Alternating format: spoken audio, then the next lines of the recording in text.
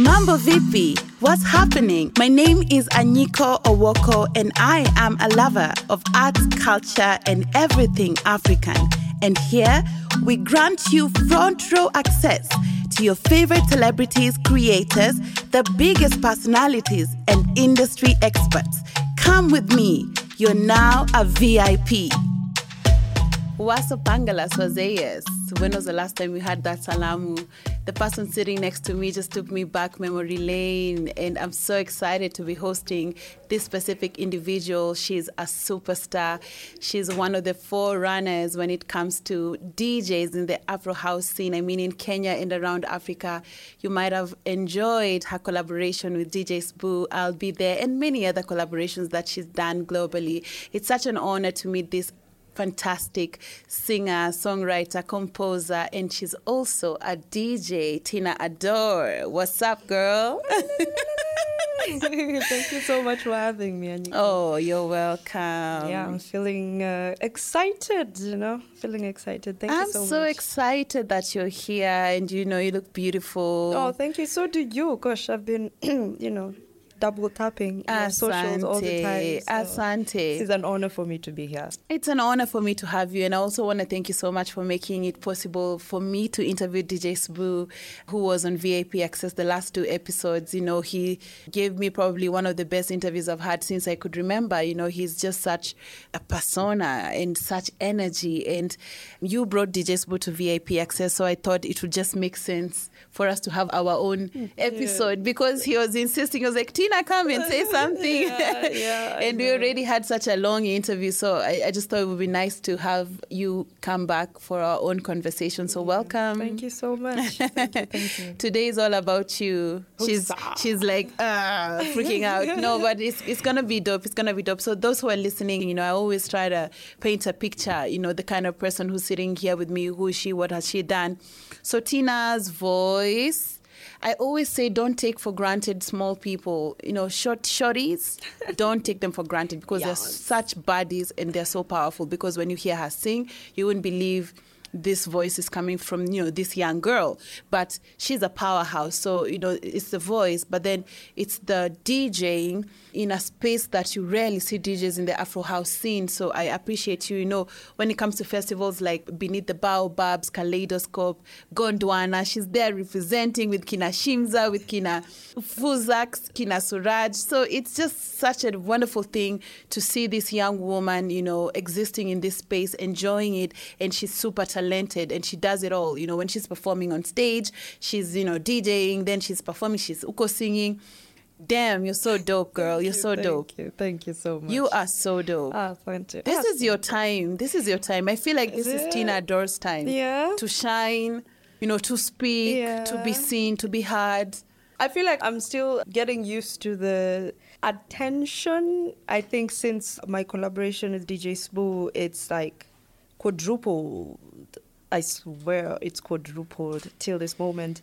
And while, yes, it's a huge blessing and I appreciate it, and I'm still trying to take it all in because I'm not used to it, but I'm still trying to take it all in. I have a beautiful and amazing team, amazing manager who's always there for me. He doubles up as my counselor because he's always like, Tina, if it's too much, just, put your phone down, give me a call or something like that.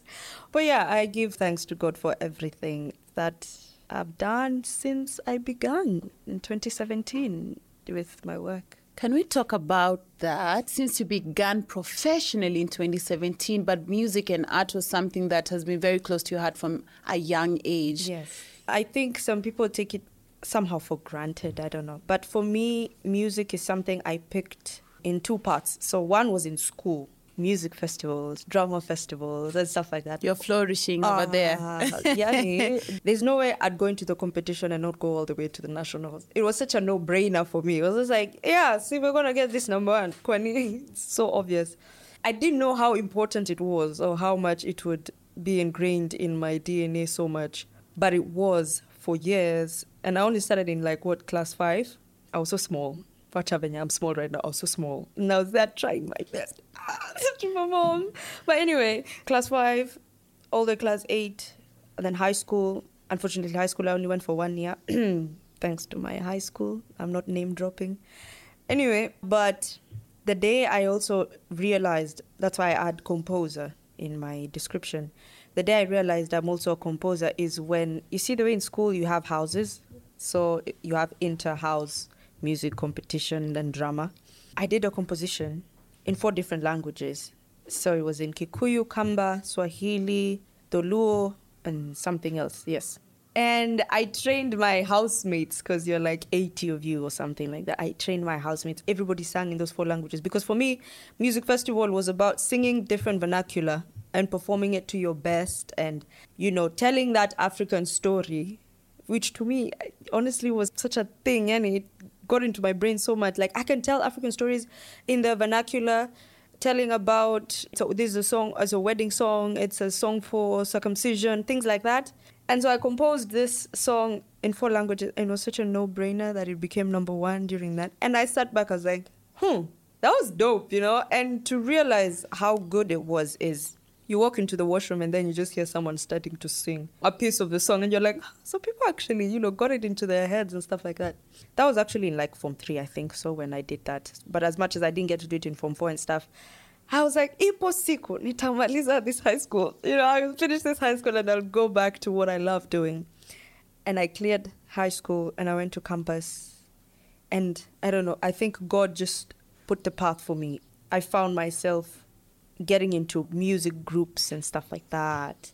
So the other part that introduced me into this is my brother, my big brother, MGM. Of course, who's also quite, you know, known, celebrated in the house and amapiano music scene. Yes. He's a producer. Yes. He has his EP out. Yes. He's a media personality at Trace. Yes, so MGM, my big brother, people don't believe that he's my brother, but he is my brother. We share the similar DNA. Anyway, so he used to come to school for visiting days and stuff like that. And he would bring new music that's out because he was either in high school or had finished high school by the time I'm still in boarding school. So he'd come to school, maybe he's bringing me what? Medicine, for example. Then he'd come with his earphones and say, yo, check this out. And I remember those days at some point, I have this fresh memory when Camp Mula were just starting off. Man, I used to listen to that music. I'm like, this music is beautiful. Like, it's amazing. And to realize these are young people, I was just inspired. I was like, I want to be like them, you know, something like that. And he kept doing that. And then we both got introduced to house music by our late cousin, Wesh, who was in South Africa, who was also a DJ.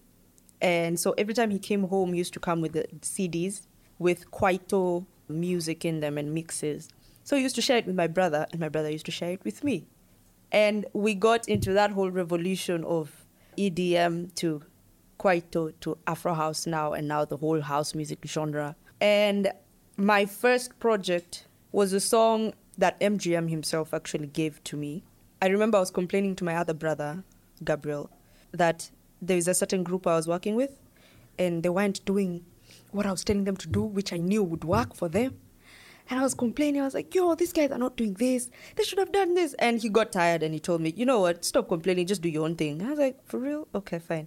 Less than a week later, my big brother, MGM, sent me a song. That was my first song. We did MGM, Mike Mwema, and myself. It's called Furahia. I'd never recorded on a song before, but I decided, you know what, let's wing it. I recorded on it and we put it out. Oh my, the reception for that song was amazing. And that's when people started noticing me out there. People started, who is this? Who is this? Who is this? And man, it's been a journey and a half. Up to this point, I'm recording with big names. I'm just like, it still feels like a dream. But I thank God for it all. That is my short and long story of how I got into recording as a recording artist, yeah. How did you get into DJing? That's what fascinates me so much. I don't want to say they're not, female DJs because there are very many. I think they're not known. So a lot of them are performing maybe smaller events, but there are quite a lot now. Yeah. But then, obviously, in the Afro house scene, I haven't seen other female DJs. There's also probably others, maybe you know. Mm-hmm. But then how did you even get into DJing? DJing, and this is my best friend from high school, Stephanie, reminded me that even from high school, I used to DJ in my head. So I'd be walking from lunch, and I'm just doing mashups in my head. I'm just like, hey, this song can go with this one. Hey, what do you think of this one? What do you think of that? And so I got into DJing in 2020 officially as a result of necessity. Why? Because as a vocalist, and this is something that we share as vocalists around Africa, you know, the Liz, who is a CEO and stuff, we had been talking, and it was difficult to book vocalists for a gig because promoters didn't see the value in booking a vocalist or something like that. I didn't understand it quite. And so because DJing was something that I was interested in my head, just like playing around with the idea, I decided, you know what, if this is what's going to give me gigs or give me performances, give me a chance to perform and show guys, yo, this is what I'm doing, this is what you guys should be listening to and stuff. I decided, you know, I might give it a shot. And I remember I got a pair of decks from Kral Africa by Huma Kaseu. He had access to decks by Native Instruments. And so he actually helped a lot of DJs because he used to give out to DJs, go practice, go learn, go practice. So I was one of those. I was like, can I have decks? Okay, cool. So I was in the house. And also, of course, there's my big brother, MGM. He's also a DJ. He's been doing it way longer. And I was kind of doing what I was seeing him doing with these decks. I remember there's a guy, he's called Ayenga. He used to have, you know, that was COVID time. So we used to have those underground bashes. He booked me even before I learned how to play. He was like, the day you learn how to play, come through. You're booked already. You're booked. And I was like, oh my God, you know, like, I was sweating. I was like, oh my, will I be able to face the people and stuff like that? And then eventually I just called him up and said, I'm ready. Let's do this. And I remember that gig, and I know many people who were there remember that gig like it was yesterday because it was fire. Because I already had a catalog of music, all house music, all sung in different vernacular.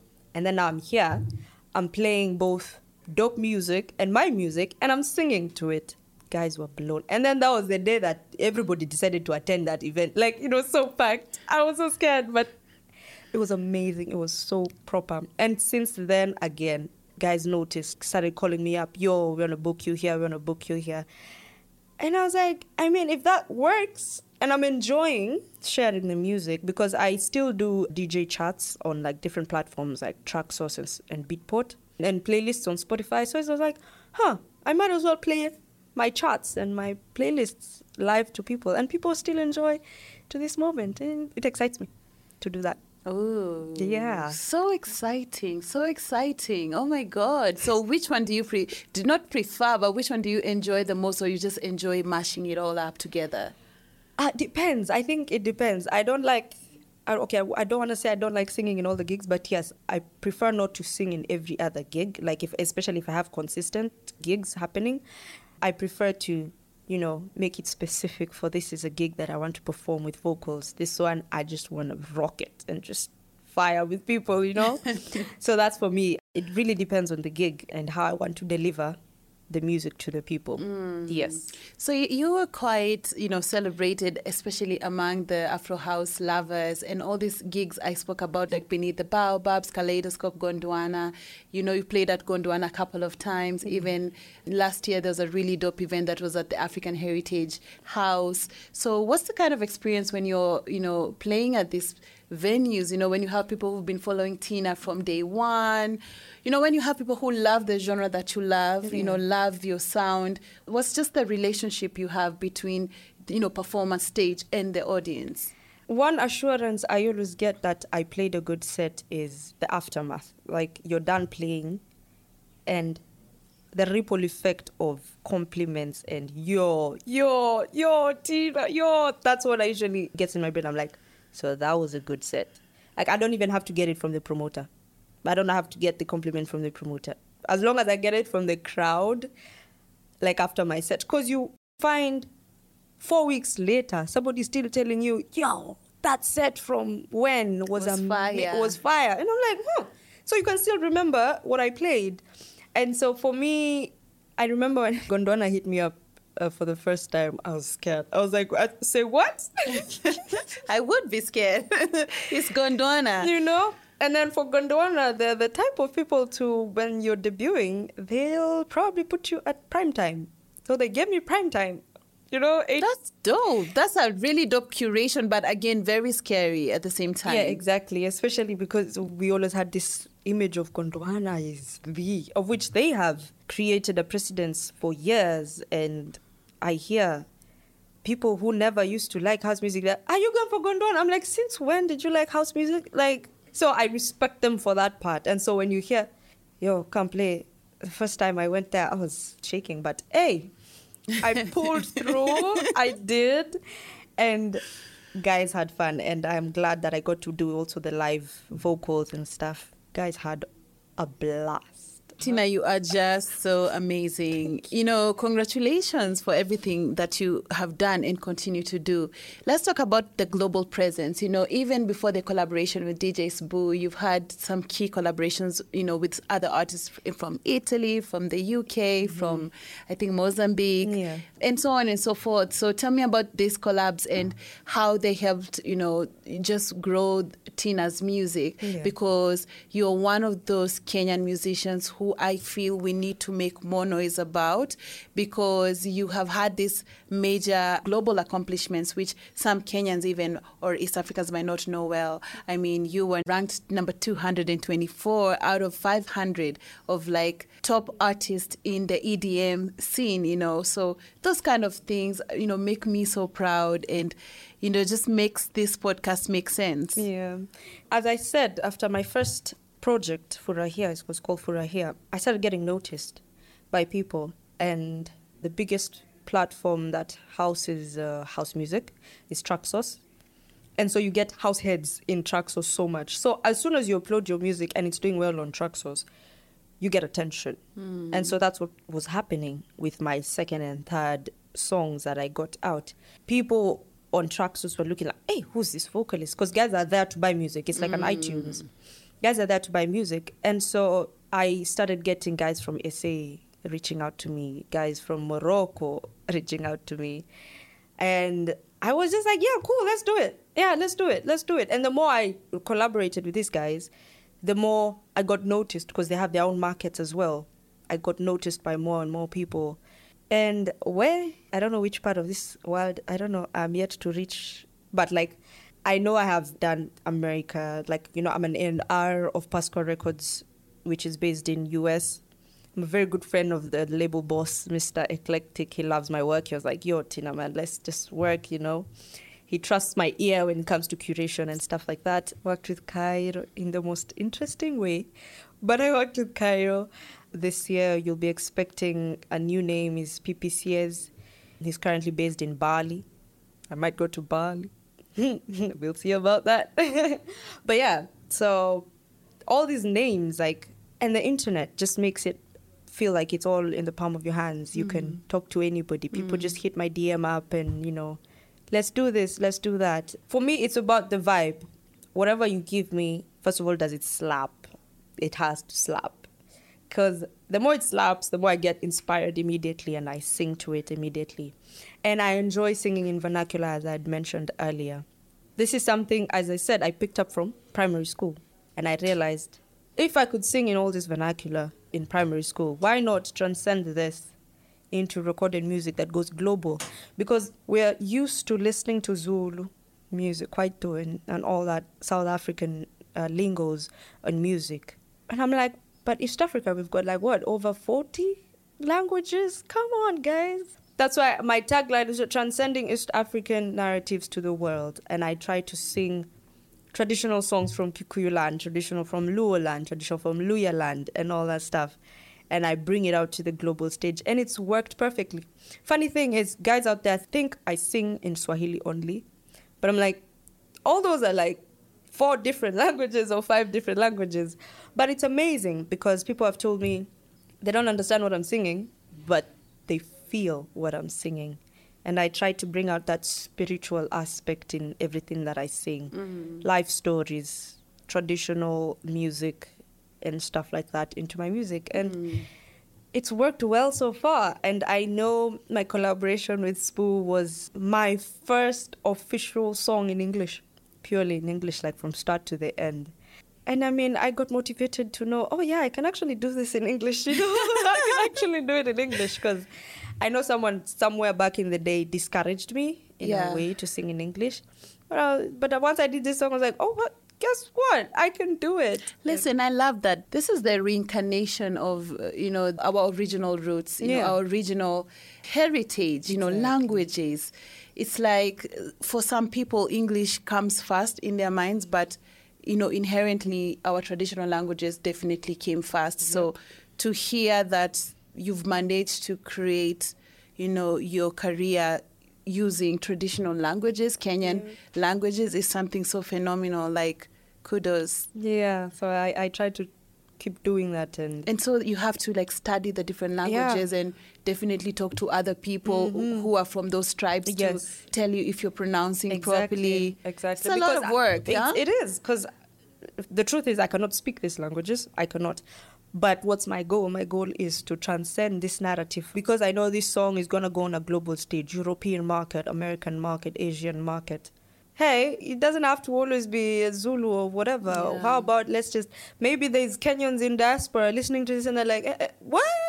Somebody maybe has attended a Tomorrowland somewhere and then they hear Kikuyu there. That effect. And so, yes, the processes can become hectic, but I'm trying to ease into it. I speak to my friends mostly, You listen to a song, and because, we have been raised around all these languages, so we know all the intonations, how they sound how they sound like. And so you listen to a song and there's a certain groove you get in your head and you feel like, oh, this would sound nice in this lingo. So you write it, you translate it. And in the translation, you have to figure out how to say it perfectly. And so that's where the process comes in. But somehow I've found myself reducing my time of recording. My contracts long time were like, give me a month to figure this out. Nowadays, it's like, 2 weeks, I'm done. I figured it out and stuff like that.